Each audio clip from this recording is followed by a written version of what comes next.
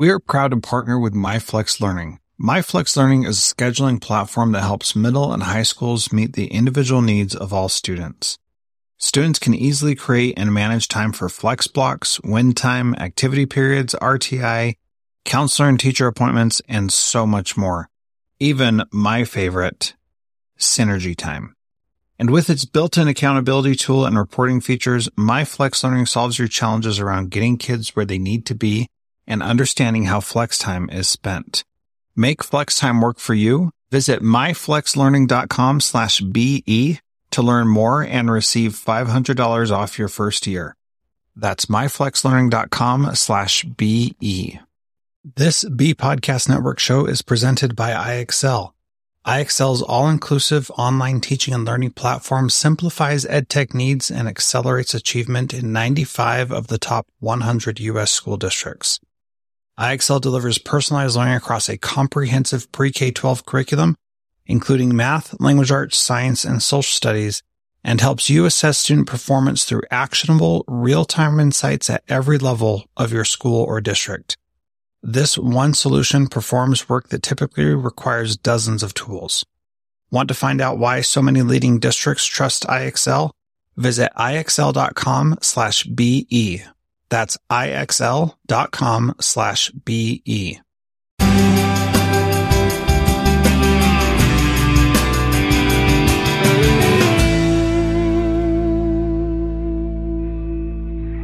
Transformative Principal, episode 110 with Frederick Lane.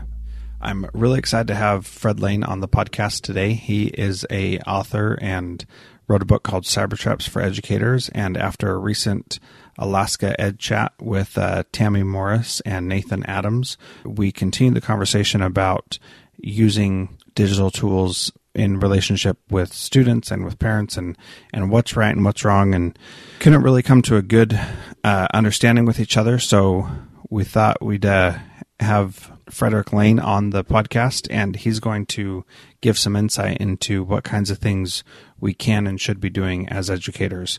This is a really great interview. I hope that you enjoy it. I learned a ton from it, as I've learned from all of these interviews that I do, and so I'm a little bit selfish in that, but I do want to share that with you. And if you'd like to learn the top 5 things that I've learned from this, sign up for the newsletter at transformativeprincipal.org, and I'll send you the top 5 ways I've learned to be a transformative principal from doing these interviews. Thank you so much. Here's the interview. Welcome to Transformative Principal. I'm your host, Jethro Jones, and today I'm very excited to have Frederick Lane on the show.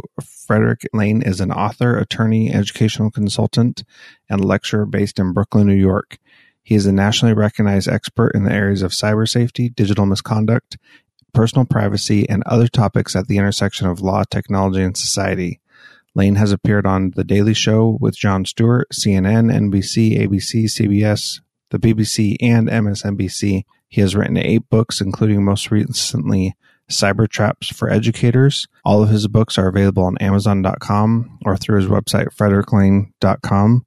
And I'm very honored to have you on the podcast today. Thank you so much, Fred, for being here. It's a pleasure, Jethro. Thank you for inviting me. So I'm really excited because this is a topic that not a lot of people talk about, but frankly, we as educators are all scared to death of falling into a cyber trap. Can you talk about what a cyber trap is first? Absolutely. I think that's a great place to start. My working definition of a cyber trap is a legal or personal situation or problem that arises because of or is facilitated by the use of digital devices or social media or some other form of electronic communication. So many of what I refer to as cyber traps are problems that people have dealt with for many, many years.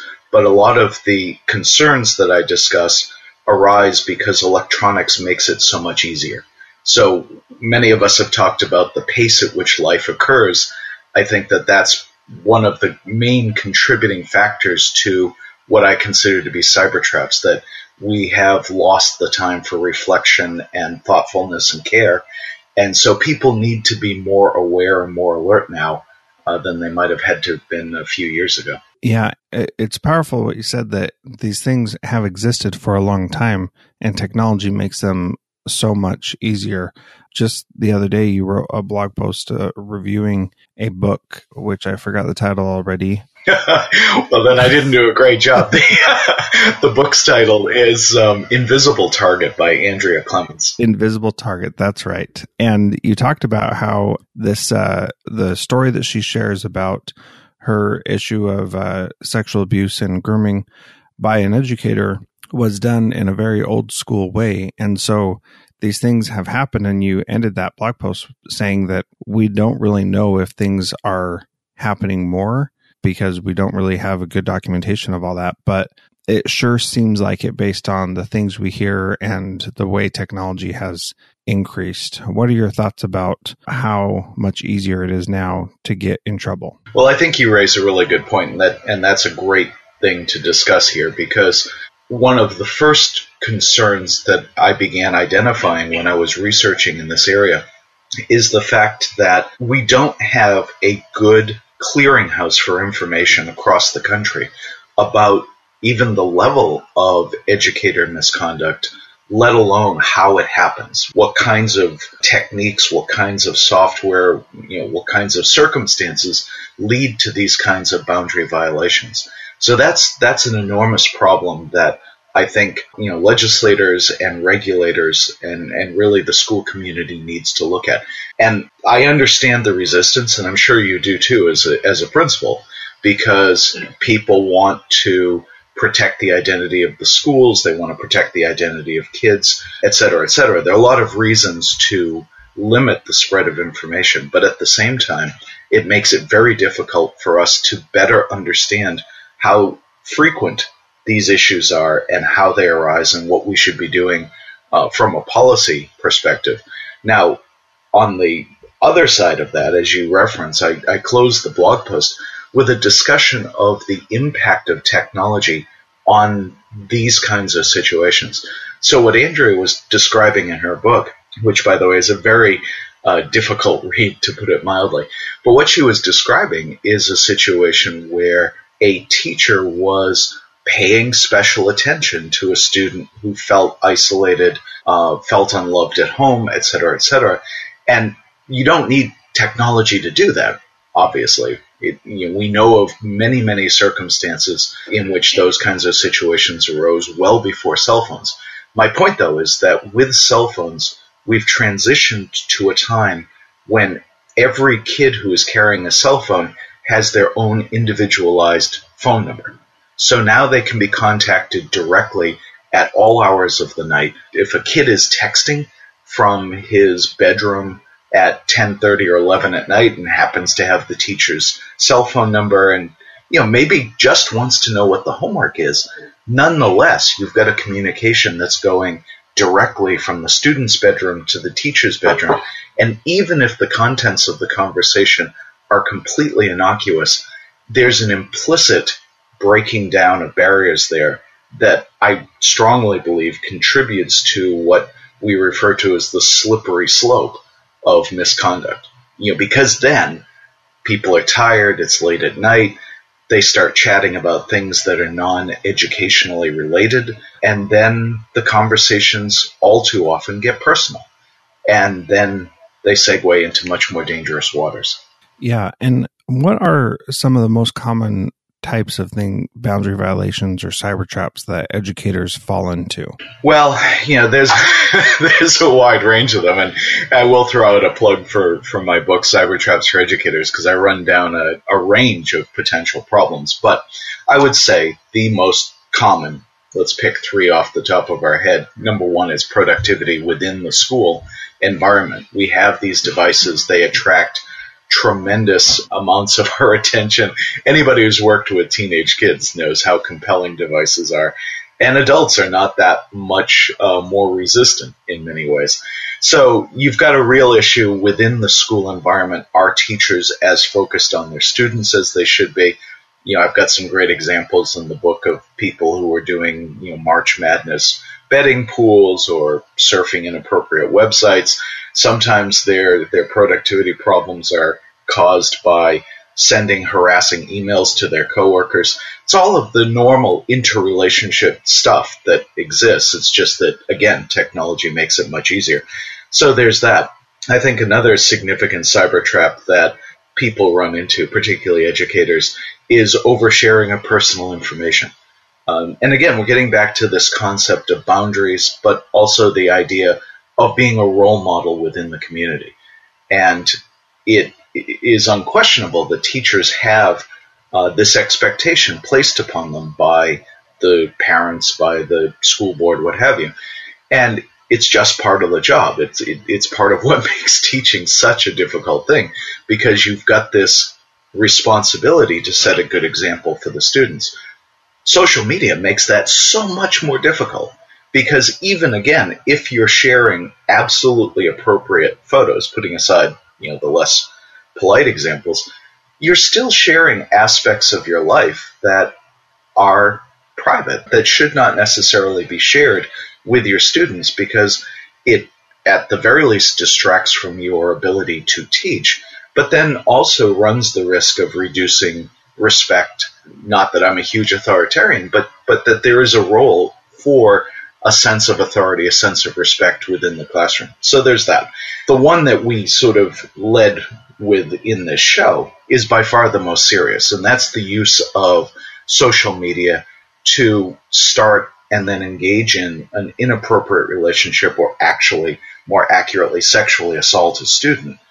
And the issue that you run into when you read more and more of these cases is that social media creates a false sense both of intimacy and, for lack of a better term, peerness. The digital technology has a leveling effect on the natural distance between a teacher and a student.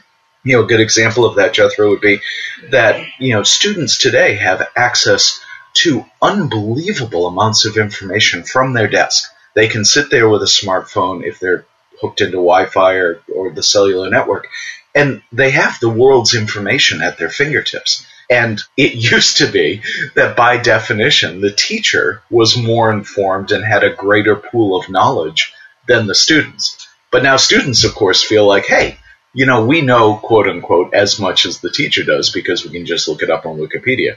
Now, that's appalling in and of itself, but there's that perception. And it plays out in this false sense of emotional equivalence as well, that kids appear to be more sophisticated today. They're certainly more sexually aware than they have been in the past. And so there's a leveling, or an apparent leveling, between adults and children thanks to technology. And that, again, makes all of this much more perilous for people who are working around kids all the time. And it's a real challenge. Yeah, and to me, the frustrating part about this all is that I really want my teachers to have a relationship with my students, obviously one that is appropriate, but if they have a relationship, so much more good things can happen because of that than if they don't. And having a relationship is an important part of teaching and learning together. And the frustrating thing to me is that it's so easy to step over that line, and you always have to have those boundaries in place. And kids don't understand what those boundaries are. And so it's even more pressure on teachers to know where that line is and where to stop.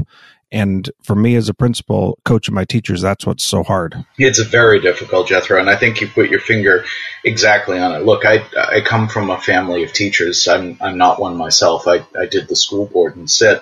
And I've had a couple of my relatives say, I really can't read your blog anymore. It's too discouraging to me because, all of the teachers I know are great people. Yeah. And I can totally respect that. I understand, look, as a parent, right, I have 4 boys, and you need a relationship to be able to help guide them. I completely agree with that. And I would not want a situation where our schools are more robotic, right, and less humane and less human. And they're not likely to be. I mean, that's just that's just human nature.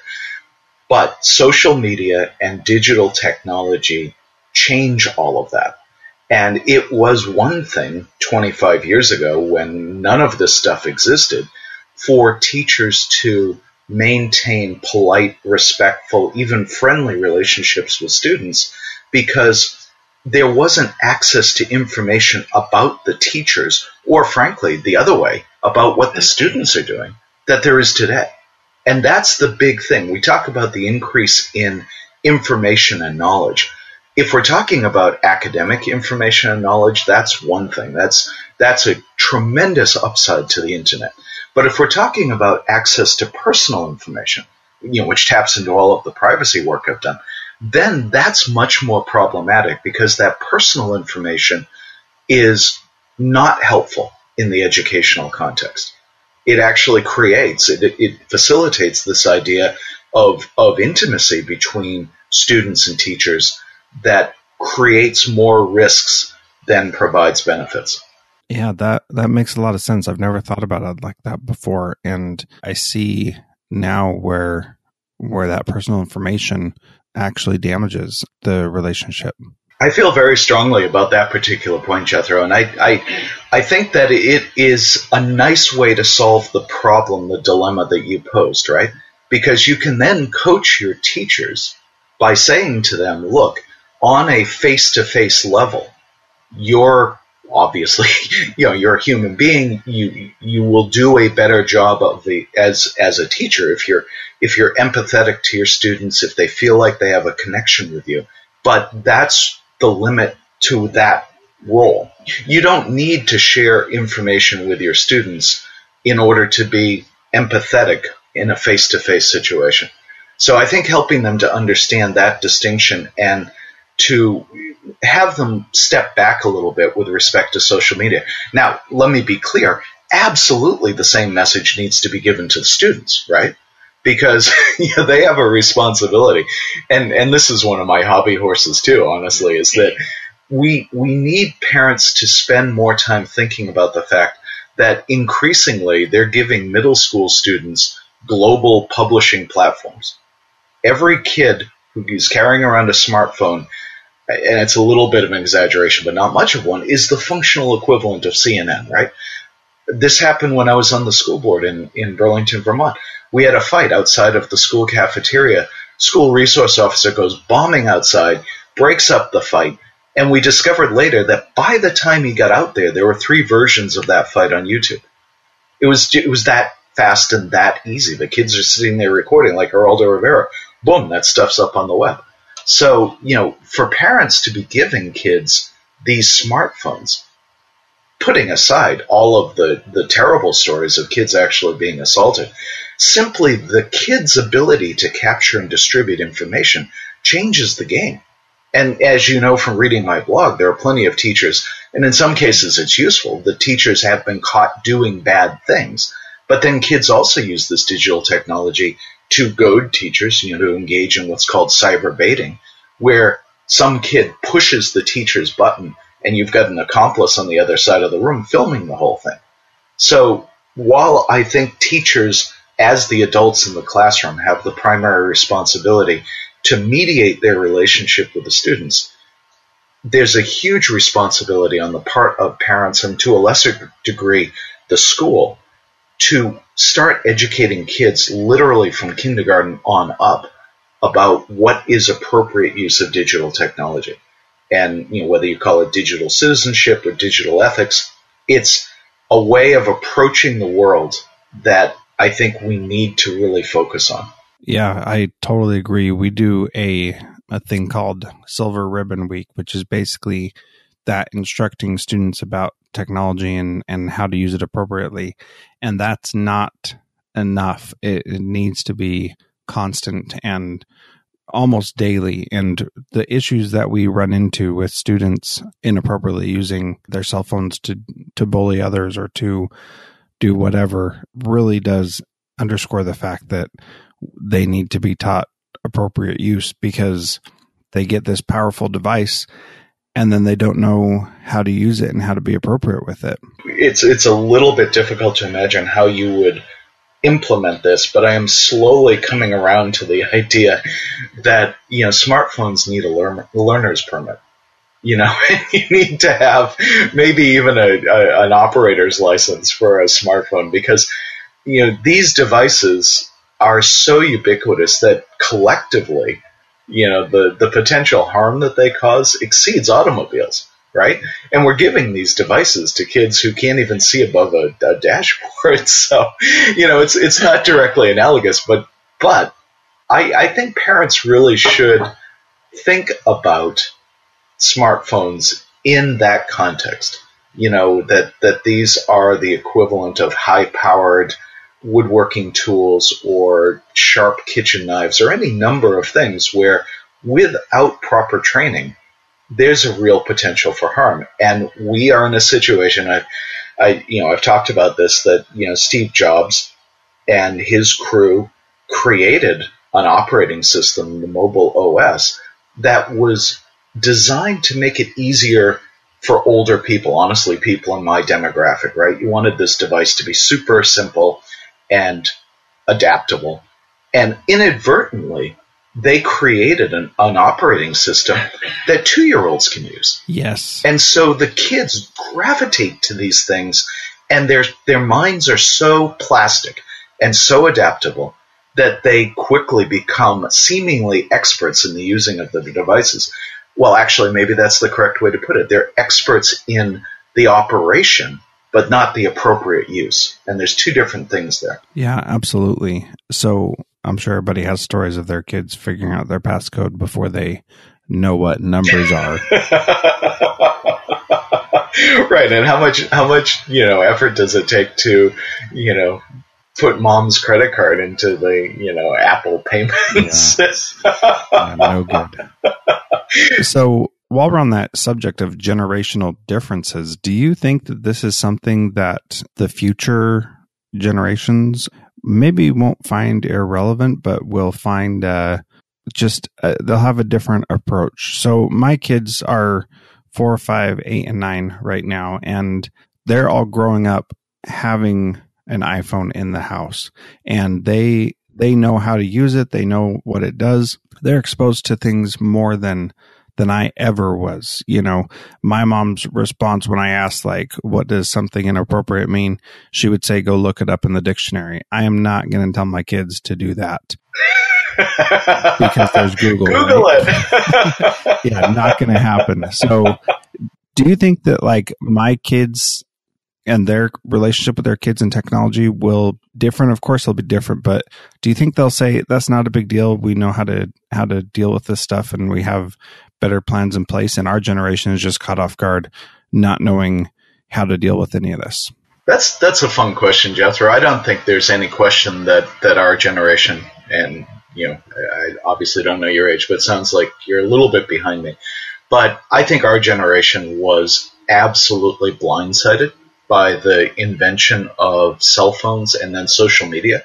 When you look at the fact that, really for all intents and purposes, smartphones have been around for 9 years, that's a ridiculously short period of time when you consider the social changes that we've experienced.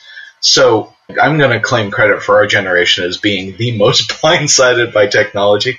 I think that we are going to develop better mechanisms and better curricula for helping people integrate technology into their lives.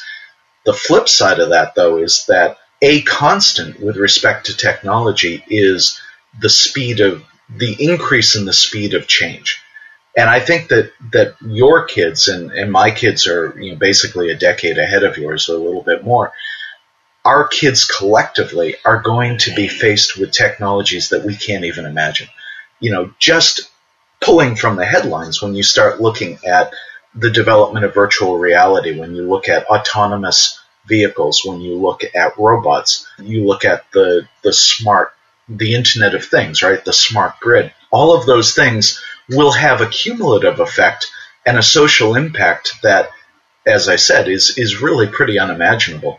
So they're going to have their own challenges, and they'll be faced with new social conventions and threats to deal with. What I'm hoping, though, is that this period of time, and this is part of the work that I'm trying to do, will help us to develop ways of thinking about this so that we can fold new technology into appropriate social behaviors. That's optimistic, I guess. I don't think that the technology looking forward will be so transformative, but everybody's wrong about technology, basically. Yeah, let's go ahead and say you're wrong about that. It will be more transformative. That's fair, and I won't be around to argue the point, which is totally fine. But the thing is that for starters, every generation of parents has their own challenges. So that's a constant.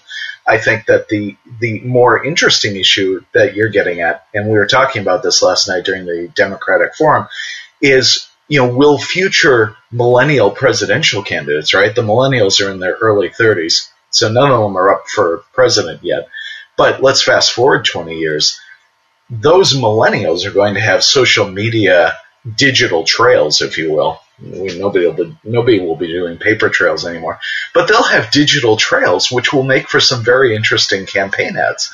And so will there be a normalizing of this kind of public display? That's a great question. What about some senator, male or female, who was caught up in a sexting scandal? Is it going to be a scandal, or is it just going to be, oh yeah, I was whatever? Of course, with digital photography, you can't say you didn't inhale, but people get past these things. So yes, I do think that some of the social mores issues will change, and behaviors that we find, outrageous or even dangerous today will seem much less so. But that's not to say that there won't be new challenges. Yeah, absolutely. Your I didn't inhale comment, it shows what I've experienced, that it was bad for a presidential candidate to have that in the past. And then, correct me if I'm wrong, but I believe that President Obama was very forthcoming about his use of marijuana when he was younger. And yes, he was. Yeah. Now nobody's talking about that. And now marijuana is legalized in many states, including Alaska, where I'm at. And so what is that going to even be an issue in the next presidential election? And I haven't heard it yet, but part of it is, when you look, maybe Martin O'Malley might think on the Democratic side, but it's sort of hard to imagine Hillary or Bernie Sanders. But who knows? I do think that our attitudes towards these things change, and so that's all well and true. I think that the more important issue, though, Jethro, and certainly for you on a day-to-day basis, is not so much what people are doing with social media on their own time, but how that is affecting their work life. And even beyond that, are they in some ways using digital technology or social media to cross lines that are not just merely inappropriate, but are actually criminal? And that's the concern. Yeah, absolutely. And, let's change the conversation to some precautions that we can take as educators. And let's start first about using personal devices and contacting students and parents, which I do want to emphasize are two different things. Contacting parents is different than contacting students. Let's talk about some precautions we can take to not fall into a trap with that. So that was a really great discussion with Frederick Lane, and we're going to continue the conversation next week. And next week, we're going to talk about the ways teachers can avoid cyber traps and things you can do to help them. Thank you so much for listening to this show. It means a lot to me that you listen to it. Please share this with your friends, with your colleague principals. I think this topic, especially for those of us that are older, I don't know a better way to say it, but those of us that are older that need to understand how to use these digital tools effectively, it's a very important conversation for us to have. So please share it. Leave some comments on the website, transformativeprincipal.org. And I'd love to have Fred Lane on again. So if you have questions, make sure you let me know, and I'll get him back on the show again in the near future. This podcast is a proud member of the Education Podcast Network. Go to edupodcastnetwork.com.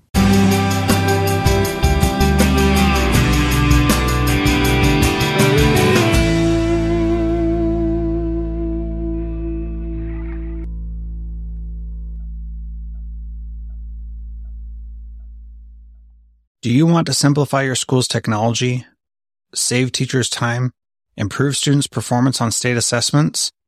You can do it all, but don't waste another minute. Head straight to ixl.com/BE to learn how IXL's research-proven teaching and learning platform can help you achieve all these goals. That's ixl.com/BE. There are lots of solutions out there for giving students what they need when they need it. But when do they actually do all of those things? You need flexible time. When added into your master schedule, Flex Time enables students to get extra help or intervention, meet with teachers, make up work, get physical exercise, and try new enrichment offerings. If you're thinking of giving it a try, check out MyFlex Learning, which unlocks the benefits of flexible time without all the headaches you get with it usually. Its intuitive design and SIS integration makes implementation and training a breeze. Make your flex time work for you. Visit myflexlearning.com/BE to learn more and receive $500 off your first year. That's myflexlearning.com/BE.